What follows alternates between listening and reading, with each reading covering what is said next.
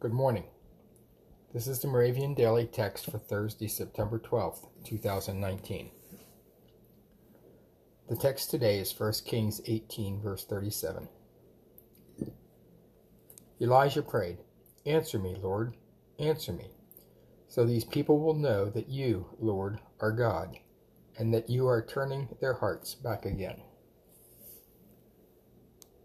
The teaching text is Philippians 1, verses 9 and 10. And this is my prayer, that your love may overflow more and more with knowledge and full insight to help you to determine what is best.